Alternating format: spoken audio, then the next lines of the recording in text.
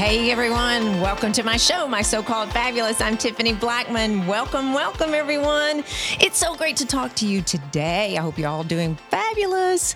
So we've talked about my bio, and one of my favorite things to do is to work out. I love it. I'm into fitness. So meet my guest today. My guest is my trainer, my friend, and it's like another son to me, Sam Watts. Welcome, Sam. Thank you. How are you doing? We've been talking about doing this for a while, so. We have been talking about doing this forever, and we finally, I know it's not Saturday when you're listening to this, but it is Saturday afternoon because you're busy. Yeah. You are so busy. Yeah, I've since moving to the new place. So let me give you a little background on Sam. So, Sam, how I met you, we have a dear friend, Robert Miller, and we both take Pilates through Stephanie Perry, and she was on here. Well, actually, she's on here. She was on here a couple of weeks ago. And Robert, I was looking for a new trainer in Fort Worth because I had a terrible back injury. And Robert said, you got to go because you need the trainer that knows what they're doing, has a kinesiology major, knows exactly what he's doing. So you were just getting started at Strength Studio here in Fort Worth, correct? Correct, yeah. And I guess, it wasn't as serious of an issue. Robert had come to me and we'd been working on his back issues for a long time. Right. And so I guess, I remember him saying, wouldn't you tell me that you wanted a female trainer? That was part of the struggle. That's right. I forgot. It has to be a girl, but you're not a girl. The problem is, I think most people think of strength coaches as ginormous, high T jack dudes, and and you're not. I'm quite the opposite. Right. If you're watching on YouTube, he's not a jack dude at all. He's not a jack dude at all, but he is Sam. He's our fabulous Sam. So, Sam, we're going to get into that, how we all came about, but I want to talk about, you have an accent there, and it's not from Detroit or Texas. So you are from where? Well, I'm from basically the outskirts of London, right on the edge of North London. And it was kind of where I grew up. I made my way here. Well, we have connections with TCU, but that was, if we backtrack to, how I really got here, started out as a soccer player. That was my dreams. Was that so soccer was your sport because your dad played sport. I mean, he played soccer, correct? Well, yeah. And, growing up in the UK, that's I guess the thing. It's like football? It's not, yeah. I mean, well, even more so because, you have people that like football and baseball and basketball here, and it's soccer and that's it. That's it. Right. So, every, guy grows up dreaming of being a professional soccer player. Right. That was my dream. I always knew I was fast. I wasn't as skillful, right? Of a soccer player that I wouldn't have made it as a soccer player. Right. But you were fast. I was, and you are. Well, yeah, yeah. Probably not so much now, but the track came to me. It was easy in high school. I never had any problems, but I would win all my school events, and never really wanted to run. I wasn't super interested in it. Until the school events started taking up school time. Right. Oh, that's right. And I was like, oh, well, I can get out of class. Because you could go to track meets. Yeah, it was, the option when it comes down to like English versus just, running, I was like, well, I'll do it. Right. And so I remember the defining moment for me was I won some 200-meter race. And I remember the teacher telling me, man, you are like 3 seconds off of a world record. What? In high school? Yeah. And I was like, man, that's really close. And I don't even train. Mm-hmm. Can you imagine? Come to find out, 3 seconds in the sprints is just so much. It's races that. Is it really? Yeah. And at the time, it sounded like, wow, 3 seconds, that'd be easy to knock off. And it just. Well, so let's back up here. So, everyone, Sam is here in America, and you were recruited. He was a sprinter, and recruited TCU, my alma mater, and so that's how Sam came to the United States. So soccer dream, competing. And I think I asked you this the other day. Did you just sprint? Was it the 200 that you did? Yeah, well, 100, 200, 400 ended up kind of being, I moved around in the sprints a lot. 100 was never my strong point, and 200 ended up really being my real best event. And when you came to TCU, you were on the sprint team, right? Mm-hmm. There was 4 of you, the big dream team. And at that, the relay team. Yeah, okay, yeah. It's the relay team, right? Mm-hmm. Okay, I don't know what I'm talking about here. Yeah, well, the whole sprint squad, out of the sprint squad, I guess, everyone runs individual races, but there is a relay team as well. Right. Okay, so take me back to London. You were in high school and you were running in one record. I mean, you were doing extremely well. Yeah, I had success running at the high school level, which was not very competitive. I guess the district or whatever I was in, it was not competitive at all. But it was enough to get me interested, and it was I kind of got hooked on that feeling of winning races and trying to run fast. So, and let's look at like Aledo High School or South Lake here in the Metroplex, and Austin. It would be Vandegrift and Lake Travis. All of those schools, so competitive. I mean, so competitive. So that is not what we're talking about in London at all. No. Well, not where I was. Right. Certain parts, yes. Right. So you see? I mean, I'm sure you see kids, of course, here in Fort Worth, that they're training for a sport and hiring trainers to do that. So what point did you start really training? I was probably around, I think I was 15 years old when I started.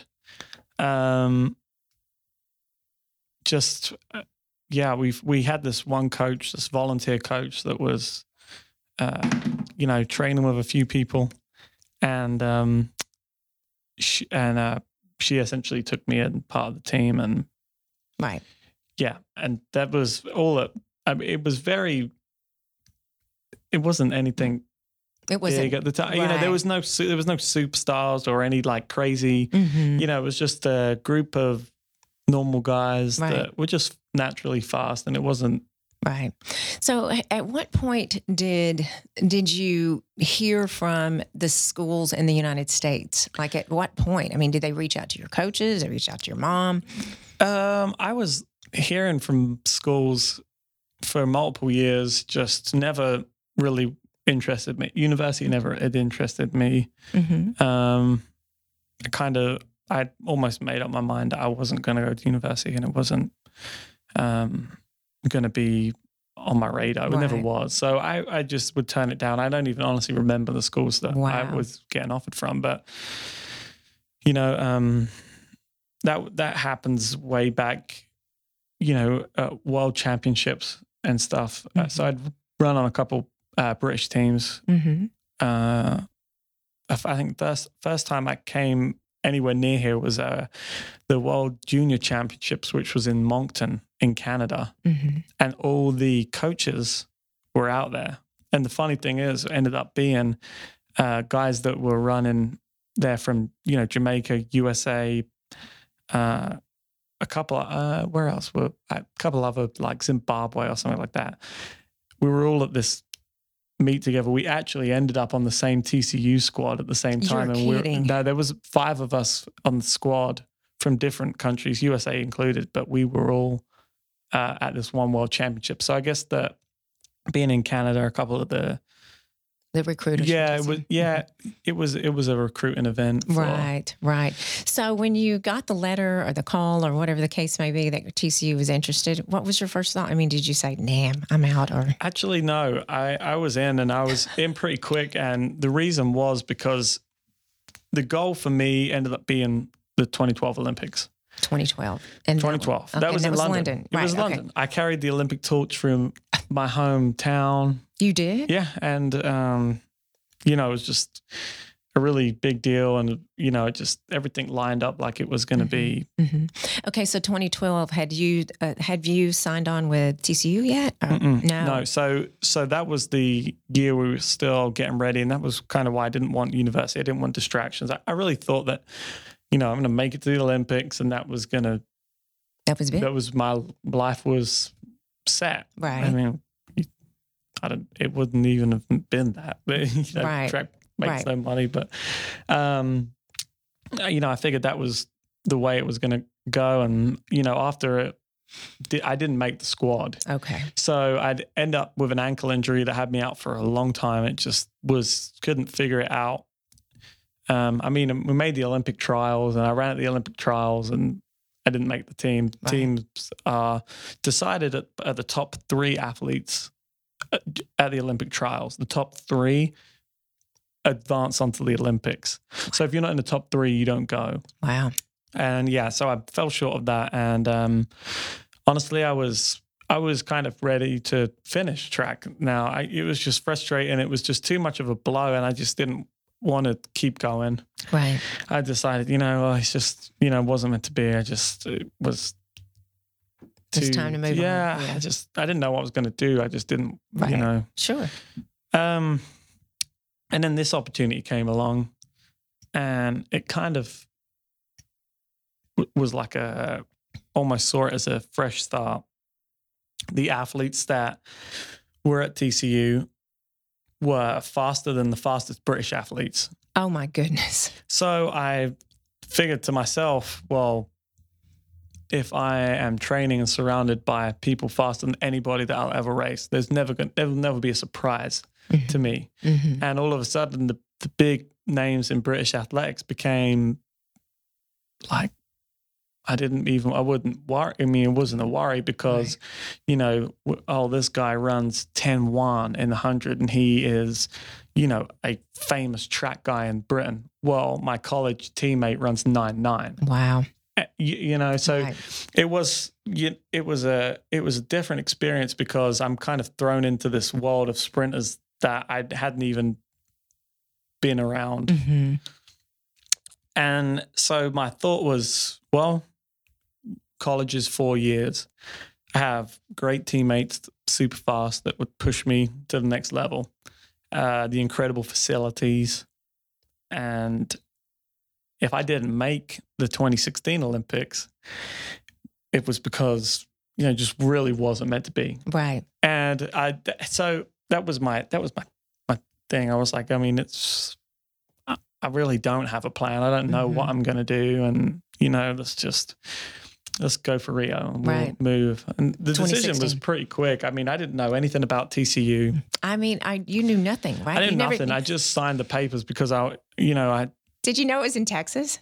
No, and I didn't really know anything about like where it was or anything about it. I just knew that, my coach had named me some of the athletes and what they had run, and I was like, I'm in. And he was like, well, what do you want to study? And I was like, I don't know. Tell me. Yeah, I don't know. He was like, I was like, do I have to decide that now? He's like, no, I'll just put something down and we can change it when you get here. I was like, great. And so this was probably September time, I would assume. It was later on in 2012. And so I'm talking to him. I'm like, okay, great. I guess that next August. That would be, so I guess I'll see you, next year, basically, like in a year's time when we're getting ready. And he said, well, no, we're going to bring it out in January. I was like, well, okay. Okay. All right, let's do it. So you did it. Yeah. You came on because track season's in the spring. So did you run? Yeah, no, I started competing as soon as I was there. Yeah. So I was training leading up. And I arrived at TCU in this January, and then I started competing for TCU straight away. Right. So it was kind of just based off of my own training. Exactly. Before I got there. Well, and you look at the opportunity that you had with the education that you've got, and you've graduated TCU with kinesiology degree. What a blessing, right? Right. What a blessing. Your life has totally changed. Mm-hmm. You have not gone back to your home. I know your parents well, and I know it's very difficult for them, but do you love the United States?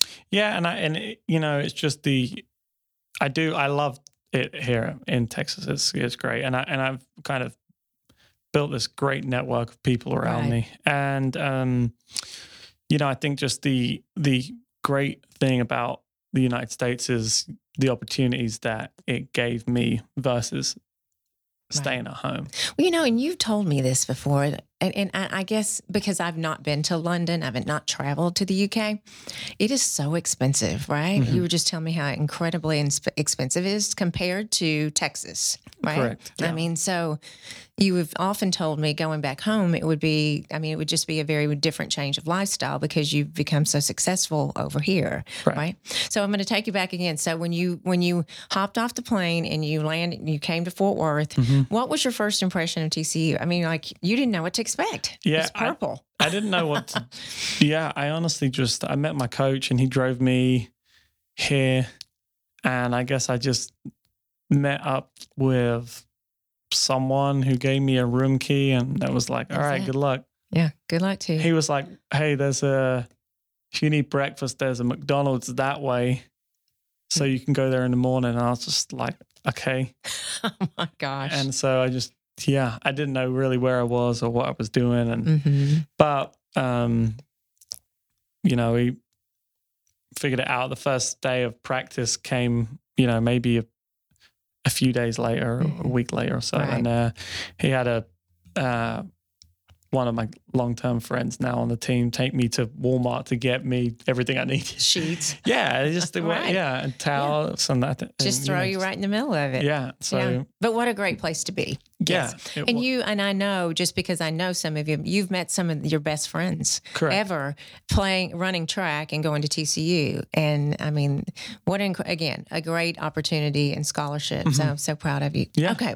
So what you're doing now, so I'm going to take you back where we met. And of course we talked about it. I've talked about this before, my back injury, and I met you in November, December.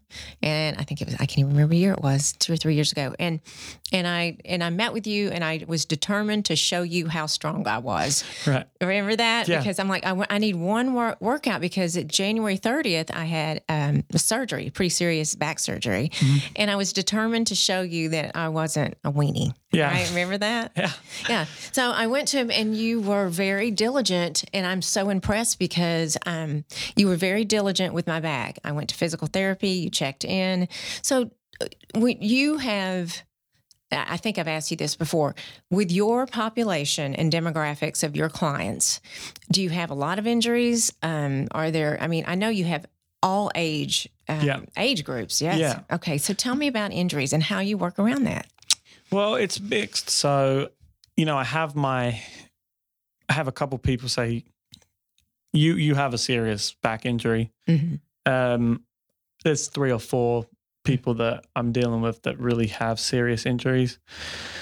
But I mean, a lot of office guys have back problems, and that's like what is a kind of less severe. It's not really. It's not chronic. No, it's not, and it's very easily fixable. So some people I've got, there's like almost 2 different categories of injury, because what are you defining? Like if you want to define my herniated disc, fracture, right? Yeah, that's a totally different deal to ex-client who comes in that has I just my back locks up on me, and there's 2 different, totally different people. Yeah, and so there's so much different stuff to be considered between those 2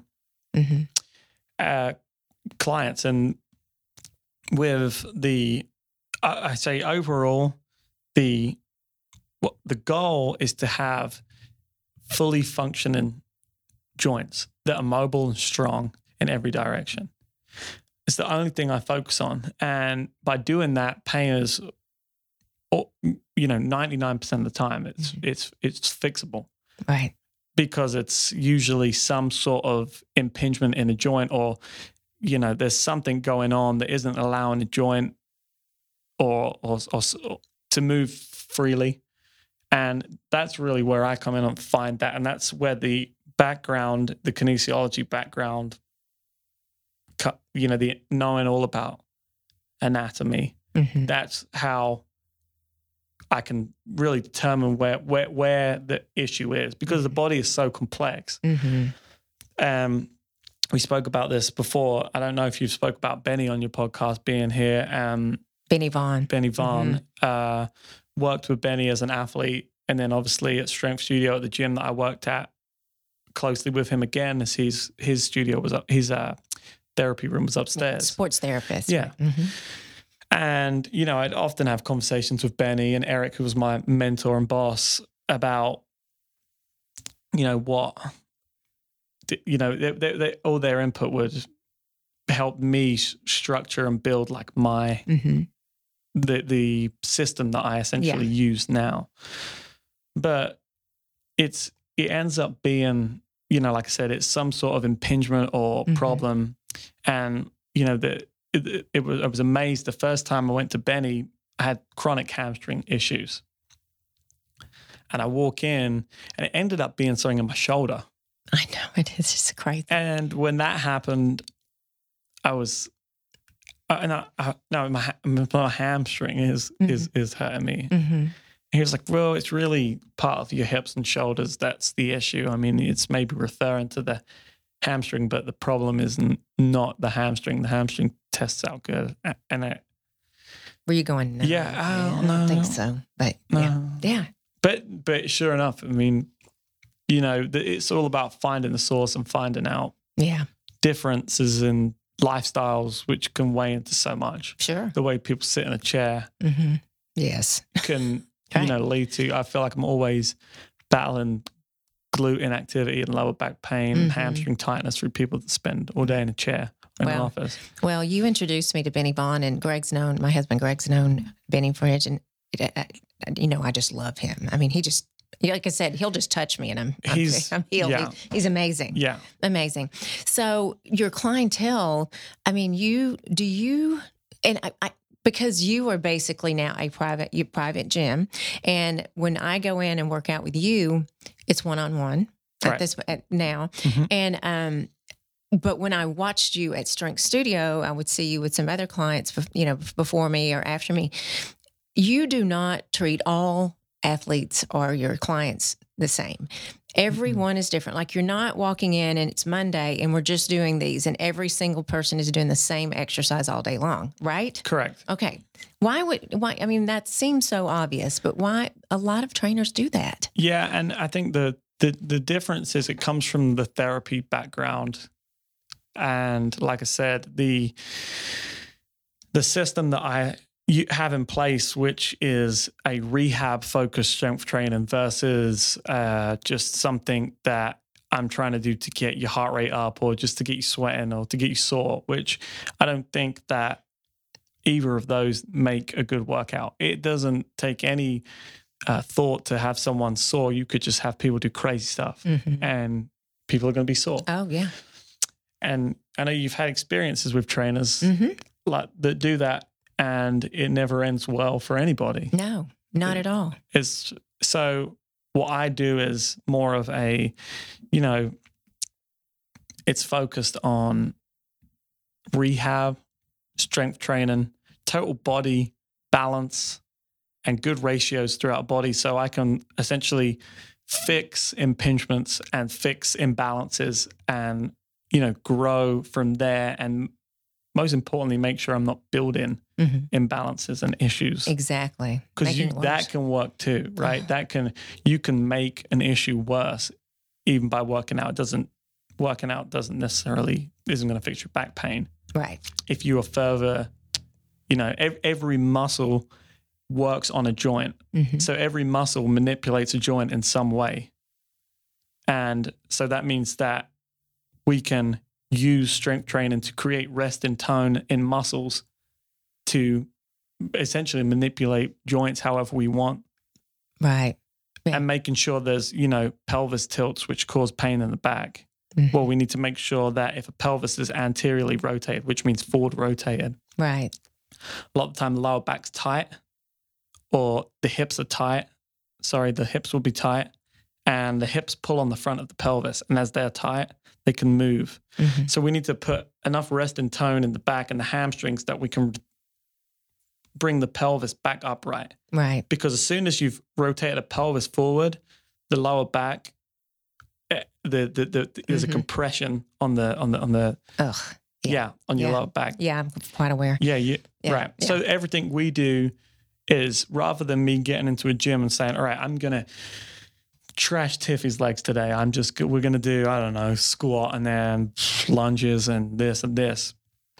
I need to look and I break down the ratios and I say, well, we're dealing with someone with an anterior pelvic tilt, which means the ratios need to lead more to your leg muscles that are going to act on the pelvis to cause the rotation to come back to keep it neutral. Wow. And that's the difference from in what I do versus, just a guy that has you throwing around weight, which is great. And They're moving. Yeah, it has, if that's a system that works for you, then, there's that, my TCU coach used to say there's a million ways to roam. So some people may believe that is, even with top strength coaches, there's so much variation among top athletes and top strength coaches and what everyone's doing with their guys. And there's so many theories. Mm-hmm. Right. That's what science is. It's theories.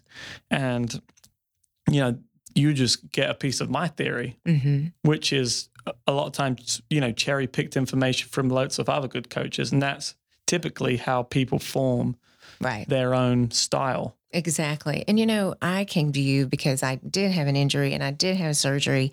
And, you've trained me long enough to know. In fact, you said it last week. You said, I'd break my arm and you'd say, hey, let's go on in. I'd say, come on, let's do legs. Yeah. Today. I mean, I'm that. Yeah. I mean, I'm not going to miss. I mean, it's just not happening. So you have that type of person. And I have to laugh because it's been over a year now. Greg, my husband, he has never, I cannot believe this. He's, jujitsu trained. I mean, he's brown belt and he's been Taekwondo, but he's never had a personal trainer. And Greg is jacked. I mean, Greg is just a meat machine that wants to throw up as much weight as he can. And he is. I mean, that's all he cares about is just like more weight. Yeah. Like, let's get jacked. Yeah. Like we always, we laugh, he'll go through this wall for sure. Like meat machine. He is. So we laugh because when Greg trying to make the decision, which I was shocked, he said, I think it's time to take a look. Maybe I should talk to Sam about training. And I said, you should, because Greg walked around with ice on his back and his knees and his elbows constantly. Right. I mean, you know that. Yeah. And so Greg did, he started going to you. And I remember him meeting with you and him saying to you, now this is what we're going to do, Sam. Yeah. Yeah. I mean, and I'm just sitting there going, oh my gosh, I wanted to kill him. I'm like, no, we're not going to do that. That's like somebody telling you how to clean a building and decontaminate. Okay. So I just can't remember. I remember that Sam, he trained with you one time and I thought, this is not going to work. He goes, damn, that guy might know what he's talking about. Yeah. So how difficult was that to... Well, the problem is Greg would, and still to this day, I mean, a great example, I guess, the other day he was a little dizzy and he was like, I may be dehydrated or something. And we was about to do a trap bar deadlift, which is essentially a deadlift. It's a lift that causes your blood pressure to spike a lot. Really? Oh, yeah. Gosh. So I'm like, well, let's change this. We're going to move to something else. And he just load up that bar with deadlifting. So, there's some sort of give and take because, he says, I'm fine. Sure. I'm fine. Well, I'm just a little dehydrated. All right. Well, I load up the bar and that was the plan. And he's lifting and all right, now let's go up more weight. And, we work up to like almost 300 pounds and him just repping out this deadlift and comes into me the next day. And he said, I know why I was dizzy. I was in AFib. Right. Because he's a pacemaker. And I was like, well, first thing I'm thinking is I need to up my insurance because I'm going to kill it. Right. But that's like, yeah. And that pretty much sums Greg up. But my point to Greg is that before we got here to this point where we're lifting now a lot of weight, I had him started on body weight everything. Right. Because he couldn't move. I couldn't bend. He could not. He was would not grunt. flexible. He would grunt to bend down. Like trying to reach down to the ground. Yeah. And I'm just like, I mean, you're moving like an old man. Yes. Back is locked up. That did it. Yeah. Yeah. I mean, his back is locked up. When I first saw him, he couldn't put his hands above his head. Mm-mm. You know, he gets like here. It's just like, so he couldn't do shoulder press. That's out of the equation because he can't even lift his hands above his head. Right. So now I'm like, all right, we need to start with the basics. And, you know, he was just like we wanted to half rep. You know, that's kind of just like the old school. Oh, just how much weight can you throw up? Right. You know? Exactly. And the first time I told him, all right, well, we're doing a bench press, and I loaded up 95 pounds, and this is what we're going to do. We're going to do full rep bench presses and superset that with a push up. And he's like, 95 pounds. 95, you know, the dude that benches 300 pounds. Right. Or had it done. Right. But I'm like, I mean, you can't move your arms. Right. It's not like that's not the goal. Mm-hmm. So the goal is not just to throw up a number. The goal is strength through range. Yes. Is flexibility and mobility are often confused. Mobility is strength through range, whereas flexibility is a muscle's ability to relax for range, right? So that means like, you know, like you stretch your hamstring. It's really about losing a rest and tension in your hamstrings, and that's how you stretch. Right. But what we're talking about is keeping tension under range, and that's what he didn't have. Right. He wasn't strong for range. He had a small rep range where he could lift a lot of weight. And that was what I wanted to change. Right. You know, very strong in a small little power band at like the good, you know, the easy parts of the lift. Right. But you go beyond that, you know, you go all the way down in the squat, and all of a sudden he can't even get down in the squat. Right. He could half squat, but he couldn't even bend down. And we're past that now. You know, that's the start. That becomes the start point. Is I had him doing body weight squats. Right. He just didn't want anything to do with it. I'm like, you can't do it. I mean, you had him holding on to a TRX. Right. Gripping on for his bare life because he couldn't get down in the squat. But now he's fluid. Yeah. And now he's starting to move well. And which is incredible. But I'm dealing with trying to reverse years and years of just meeting out. Mm-hmm. You know, and Greg, like myself, we have always been gym rats. We have always, I mean, that's part of the attraction with us. And we have always done that. And I have my way of, you know, like I feel like even if I'm sick, you and I have had this discussion, my back being out last week. Mm-hmm. You're like, Tiffy, you need to rest for a week. And of course I'm immediately going, no, I can't. I'm going to get fat. Right. Yeah. And you're like, you were explaining to me that you need to rest because I'm 6 days a week. I mean, every day, up early, not sleeping, you know, so that mindset for Greg and I, it's tough, right? So you're dealing with that. Yeah. Do you have the same thing? For example, you have former NFL football players that you train. Do they have a mindset, or is it they have you been used to trainers and they trust you? Right. Yeah. Well, I think just coming from the athletic background, well, the football guys, you know, they're from hardcore backgrounds, so they work out hard. But you quickly understand the importance of rest as an athlete because you just don't make it if you're not sleeping good, eating good, recovering. Right. You just break down. But that's what happens to anybody. Right. So that's the point that, like we spoke about.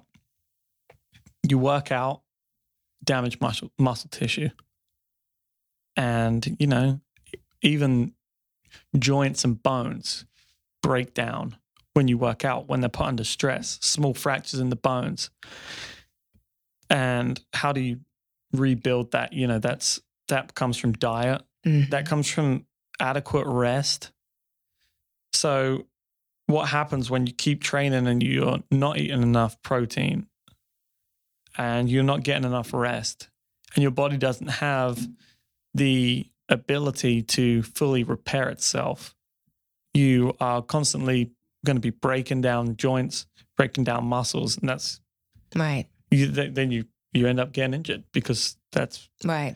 The rest is the most important part, and I say it to everybody. You work out. Everyone will show up for their workouts and work hard. I don't have Right. Anybody that won't really work hard when they're there. Right. And that's the hard part done. Now just don't go and eat a Big Mac Right. and go to sleep and stay hydrated, and that's it. It's easy. You know, and you bring up something that I really want to touch on, but I do want to talk about girls and working out, but diet is so important.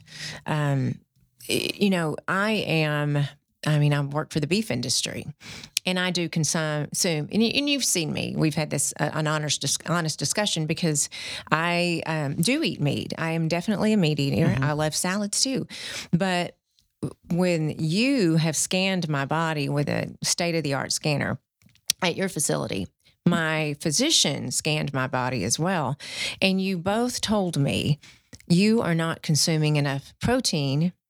And I'm like, yeah, I am. But you and I have had this conversation. You've seen me when I've gone out to eat and what I eat. I just don't eat a lot of food. Yeah. And it's catching up with me. Right. And I wonder if has something to do with my injuries. It absolutely does. It just makes me sick. You know? I mean, that's eating right, sleeping right. You know, it's part of it. I mean, it's everything. It is. You know, and protein is so important. And I know there's animal-based protein and there's plant-based protein, but protein is so important. And I'm learning. I've always known it because I've just eaten it. I mean, it's just not been a question. But the amount, I remember you and I having the discussion of, what are you eating when you go home? Oh, I have an egg. And, some sauteed scale and a cup of coffee. It's not enough, right? It's not enough because as a woman, and I'm not stereotyping women because men could think this as well. I think I'm going to get fat. Right. Now tell me why I'm not by eating what you tell me to eat. Well, okay, there's a few points to that. So one reason why you wouldn't get fat. Well, we'll go into Chippy ain't getting fat, so. You're not going to get fat. You get fat from eating too much of the wrong stuff, not too much of the right stuff. That makes sense. You can't, here's the thing is you can't overeat protein. The reason is because protein works on certain hormones and enzymes that are appetite suppressant. Essentially, whereas what happens with carbs and sugars causes a huge insulin spike. Now, what insulin's released from the pancreas and it spikes in the presence of blood sugar to break that blood sugar down. Something that type 1 diabetics can't do. The reason they inject insulin so they don't get hyperglycemic. Right. There's a whole another subject. But what will happen is your body will always, there's some things it doesn't do great, and sometimes long-term benefits are sacrificed for short-term fixes. So your body sees it has a ton of blood sugar. It releases a lot of insulin to essentially break that blood sugar down. And then your insulin plummets and drops.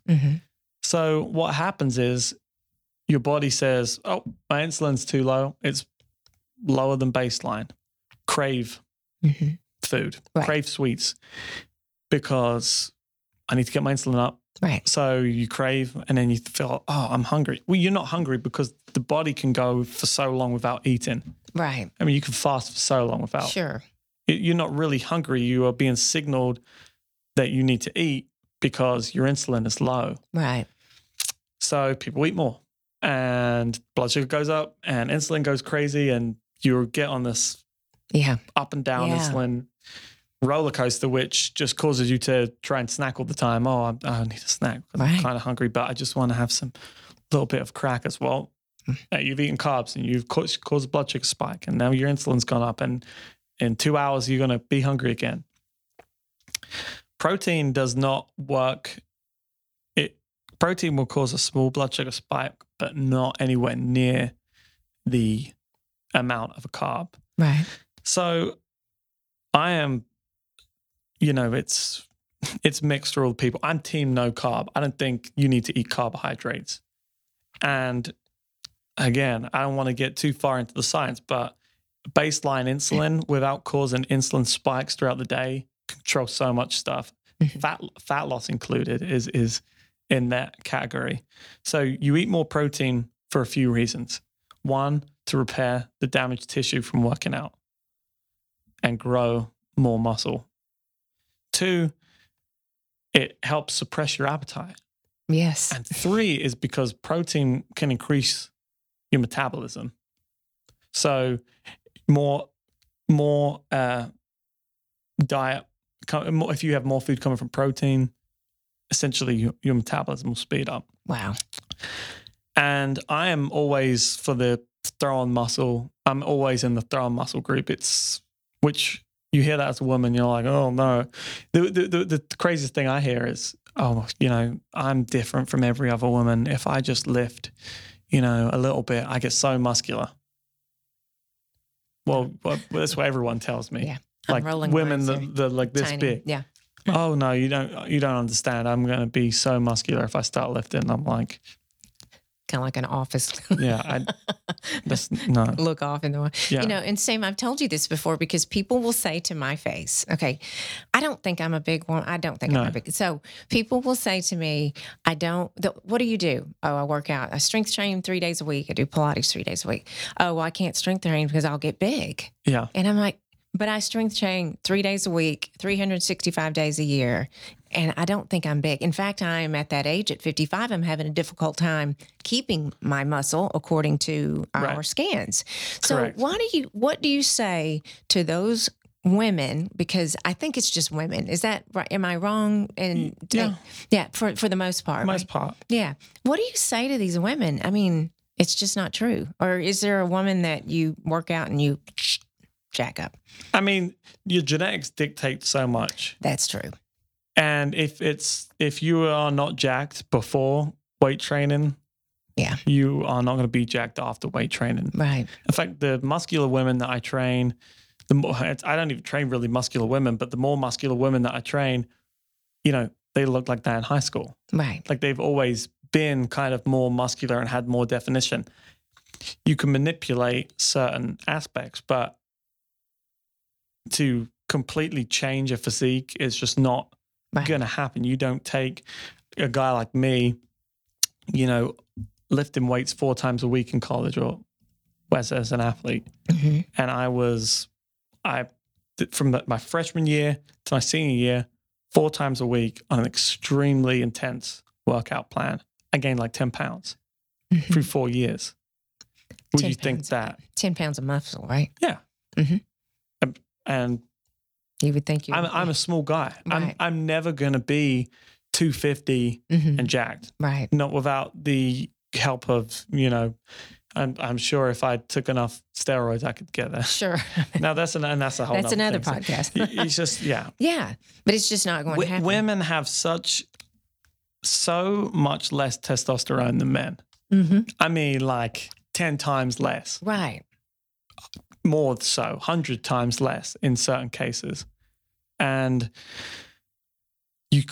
so people see, and it's often compared to like the women bodybuilders. Oh, right. Yeah. Who, number one, are just really, they weren't ordinary women walking around before. They've been big, muscular their whole life. They've always been big, and that's how their body is. That's genetically, they will hold a lot of muscle. Right. But there are things that you can do to manipulate it, But most times women, you may gain a small amount of muscle mass, but muscle is very dense. It's not, you don't just do bicep curls and they grow out. Muscle is very deep and dense, and it's not always going to be like super visible, especially in women who have higher percents of body fat. Right. Right. And when you do the scans, and I do them, periodically with you. And the first thing, and it is a flaw.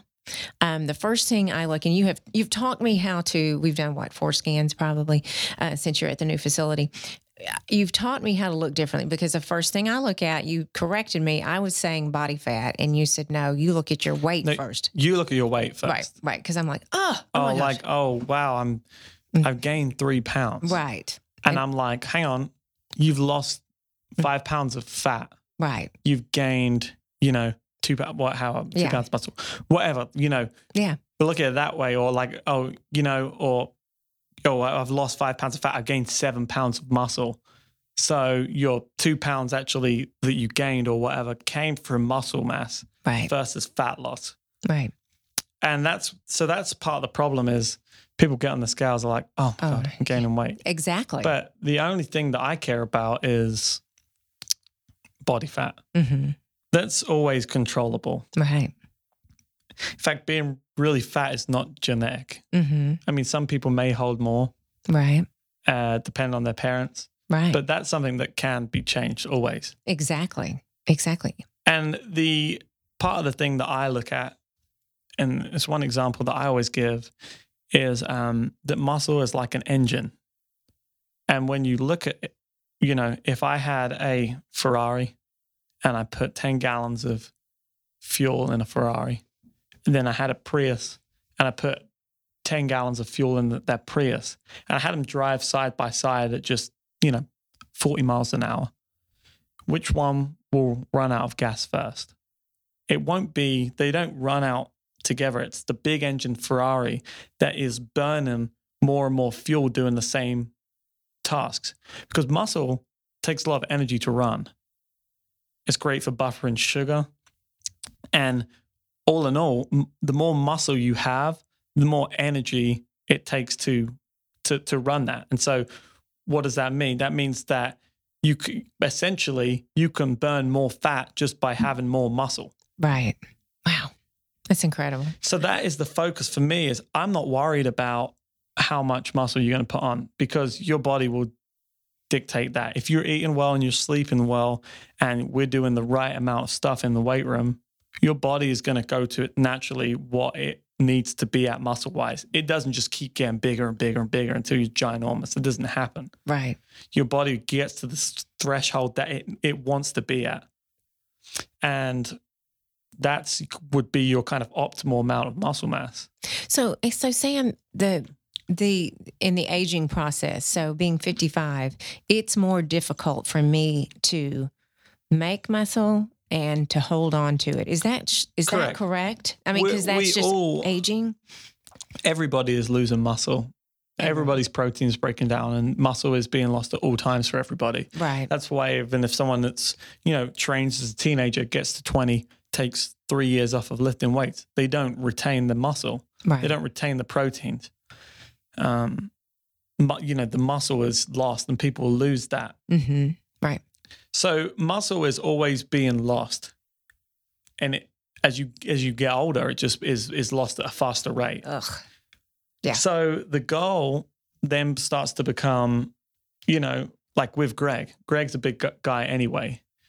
But the goal is hold on. Hold on to it. Just hold on. Like I don't, may have some clients that's like put on muscle. Some people, just want to maintain where they're at, and it's fine. Mm-hmm. But, as it gets older, the stuff that I would be doing if I, run a younger guy through Greg's program, they would get bigger. Really? Oh, yeah. With the volume that I do with Greg. Aging. Yeah, the volume that I do with him. Gotcha. Because he lifts a lot. It's a lot. It's a lot of volume. And he can take it. Mm-hmm. And like I said, we worked up to that point. Right. I think that's the biggest mistake a lot of people make, is they get into the gym day one. It's like, how hard can I hit this every single day? Mm-hmm. But long-term growth is, the only way to make long-term programs sustainable is by certain progressive overload workouts. Right. Where you start to build volume over time, and you have deloading weeks where you back off and give the body a break, which naturally, I'm not training professional athletes right now. So everybody takes deloading weeks, and I just tie that into, oh, we're going on vacation here. Mm-hmm. Okay. Right. It's perfect. Like, or if people aren't taking vacations, there'll just be weeks where, the weights are slightly held back. And a lot of times that it propels you to the next level. Mm-hmm. But, over time, volume goes up, it'll take a dip, and goes up, takes a dip. Right. And I showed Greg kind of the plan, and that's when he was in. And we're at a point now where his body, and I'm happy where his body and his joints can safely deal with that, because that's a big thing. A lot of people jump in, oh, I'm going to just do this much weight. But you have to realize is that you have like your joints have capabilities of what they can take.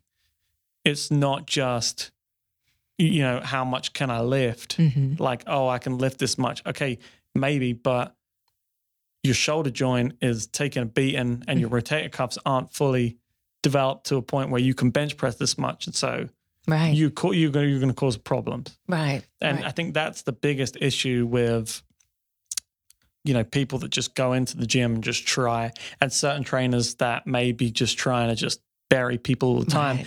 because people are under the influence that is a good workout. This is true. Right. Like if I don't have pain and if I'm not Yeah. sore, that wasn't a workout. Like, oh my God, I'm sweating so much. Like I'm so sore the next day. This guy's great. Right. Exactly. He's yeah. great until, you're in the hospital and you're gosh. having shoulder surgery and, Right. Right. Yeah. And Greg being 66, I believe. And he, he's been doing this his entire life, just like I have. Mm-hmm. So your 66-year-old male or female going into your gym, you wouldn't start out like you would with Greg or I, Absolutely not. It's a progression, like you said. Yeah. I mean, training history and training age is everything Mm-hmm. and training history. Right. Greg has a high ceiling because he's very strong and he's always worked out. So he had this high ceiling to get to. Right. Some people don't have that. Right. And it's a much longer process. Right. So back in addressing the food, because when I was competing, I've told you this a few years ago, I competed for a long time in fitness competitions, and I ate so much food.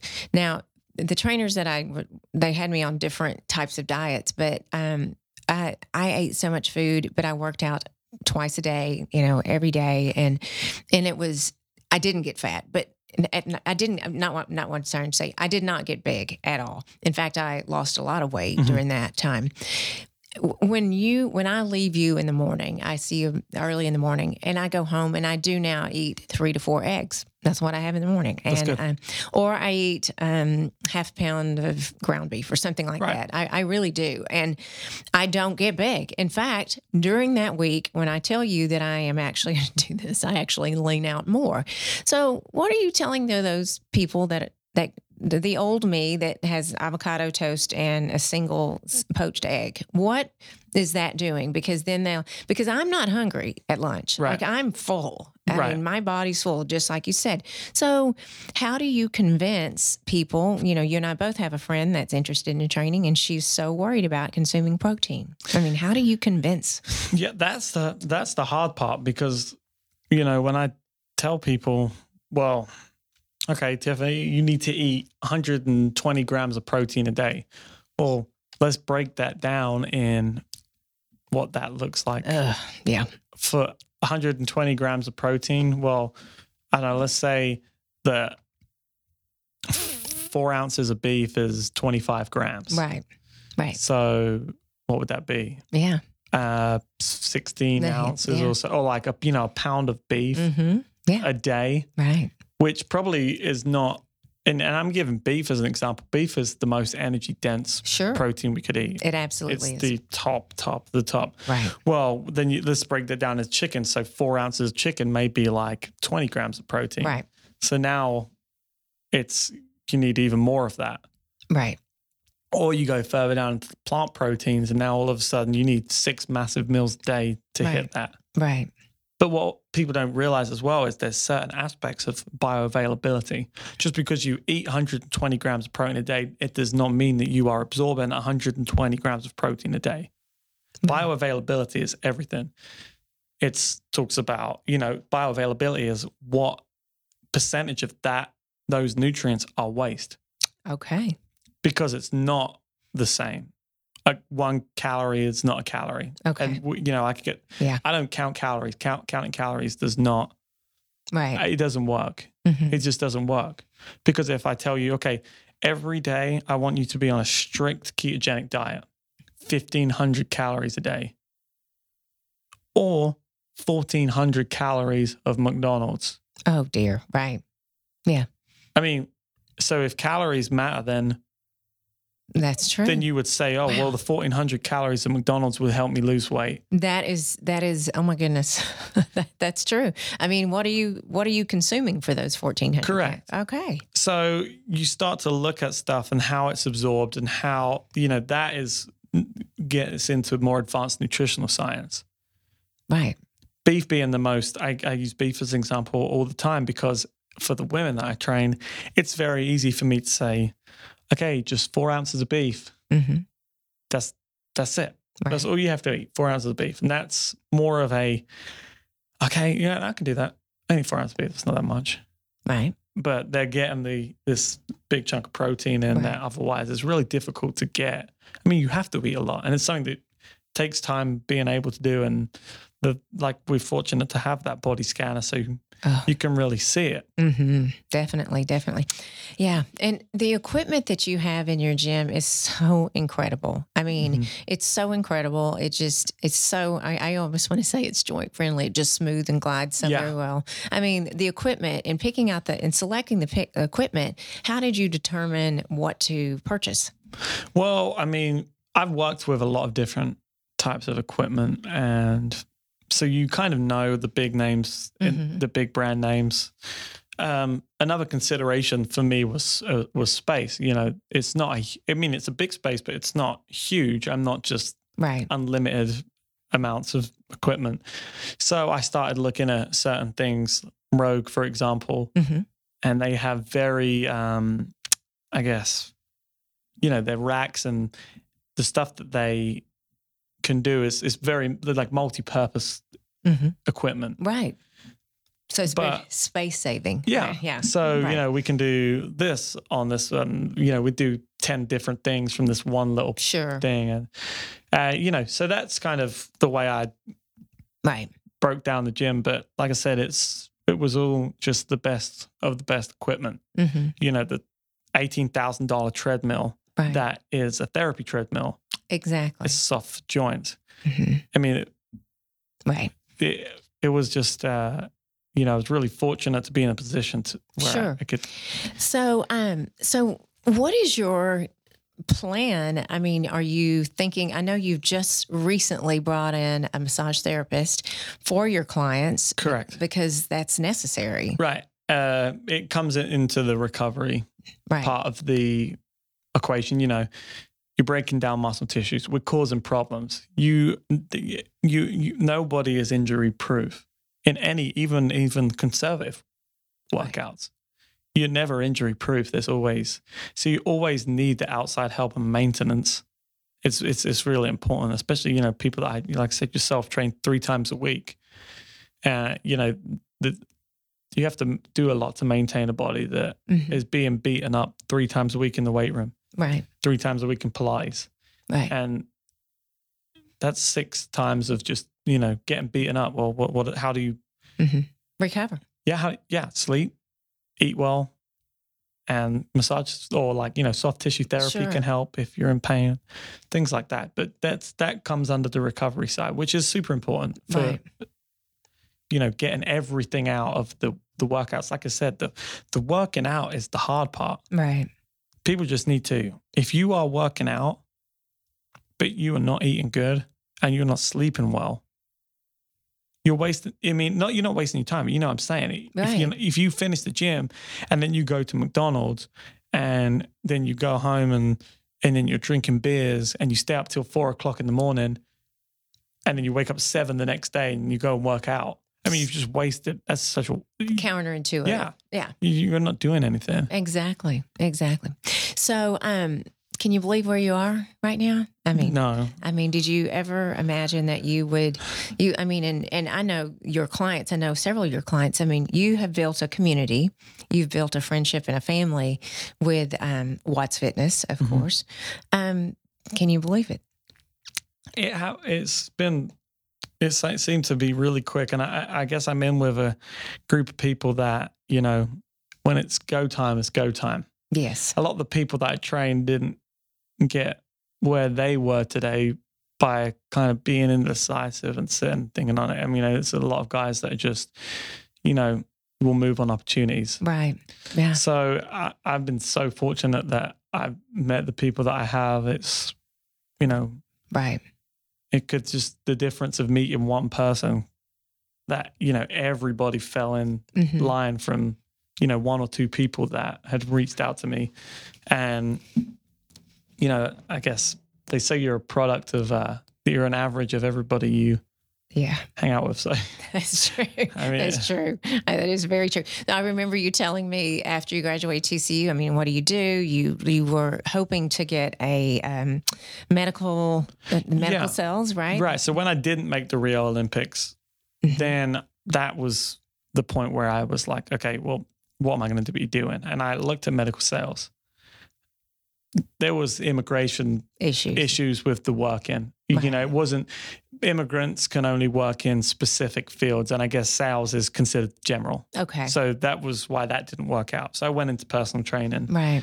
And then, I mean, started at the bottom and had to, you know, add people. Yeah. So build people up. I remember you telling me that you would go to Walmart or somewhere and get a loaf of bread. Yeah. Well, I had no people. I mean, I walked into a commission-only job. Right. Oh my gosh. Yeah. And it took me a couple months to get the first. Sure. But, you know, then it seems crazy that was, you know, not 2 years ago, maybe 3 years ago. Hey, I was one of the OGs too. Yeah. Yeah. I mean, so yeah, you was in the first punch. The beginning. So when you didn't make Rio and you just, okay, so medical sales was not the option. So take me back to because fun fact, everyone, you were at one point the fastest man in the world, right? Is that so? At one point, what were you running? Because I have a point here. So what you were running at TCU, and you ran, and you were the fastest, right? So what? Yeah, so I was the world leader in the 200 meters indoors in 2015, I think. Right. Yeah. So you were the fastest for a little while. Yeah, for a minute or two. Yeah. You woke up and then someone took over.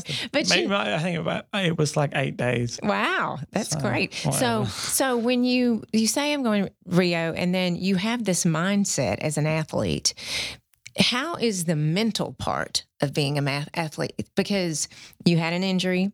With not making London, and then the injury, then you didn't. Was it an injury? For Rio, right? That year I was running with a hernia. Oh, that's right. That is right. I couldn't get the hernia fixed because the idea was, well, it was like, do I get the hernia fixed? Do I go and get that surgery, and then do I take the time off that was needed, or do we just try and manipulate the training and keep going? And we decided the time off was going to hurt me more than the restrictions that we put on the training for the rest of the year. So you were that athlete that said, okay, I'm done. And this now is a new goal. And this is training, and this is what I'm going to do. So you could do that, but a lot of athletes can't do that. I struggled a lot. Did you? Yeah. Because I went from, one of the top athletes in the world to being some dude working in a gym with no clients. And I was just it was just like, all right. That's tough. You're just a nobody now. You're out there just. Well, yeah. You're somebody. Well, but I understand. You know what I mean? I was just, people like, what do you do? Well, I'm a trainer with no clients. Right. Yeah. So, yeah. I was essentially a desk assistant. Exactly. At a gym. Exactly. But look at you now. Oh my God. Yeah. It worked out. Yeah. But, it's a hard transition. A lot of athletes and a lot of friends of mine that have been professional to you restart your whole life. Oh my gosh, right? I mean, that's why the degree is so useful. Absolutely. Because a lot of people come out and then they're like, okay, well, been a professional athlete, and now I'm starting with zero job experience. Right. Exactly. And that's a hard, that's a risk for people, employers. Yeah. So what do you do? Like a lot of professional athletes finish and they don't really know what they're going to do. Right. And it's hard to watch your sport. You see, I watched World Championships, Olympic Games. Oh, there's that guy was racing. Oh, my stars. You see people that that guy won a bronze medal. Yeah, you ran against him. I ran against him in college. Wow. And this guy's doing this, and they're on TV, and Yeah. have these multi-million-dollar deals. Mm-hmm. And I'm Right. sitting at the front desk of a gym. Again, look at you now. And Yeah. you're here in the world of, there's so many opportunities. Correct. I And mean, yeah.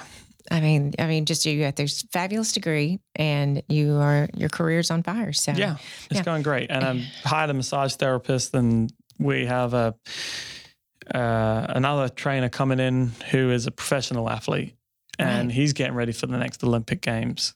So he'll be a training agent. He will be coming in, and he will be training people in the gym a little bit outside of his training, because he's focusing on the Olympic Games. The main thing he's going to be doing is dealing with my online training, Right. which is we're getting underway, Mm-hmm. because now I'm fully capped. I can't see anyone else in the gym, but I could still write. I have time to write Sure. programs and develop online programs that people can take to their own gyms. So they're not going, so they're going into the gyms and they can apply all these principles of progression. And, like at the start, we were talking about how muscle can manipulate joints, making sure that has been done correctly and you are on a program that is tailor-made for you versus, Right. oh, this dude is really jacked, so I'm just going to do exactly what he did because if that works for him, that should work for me. It's not like that. Right.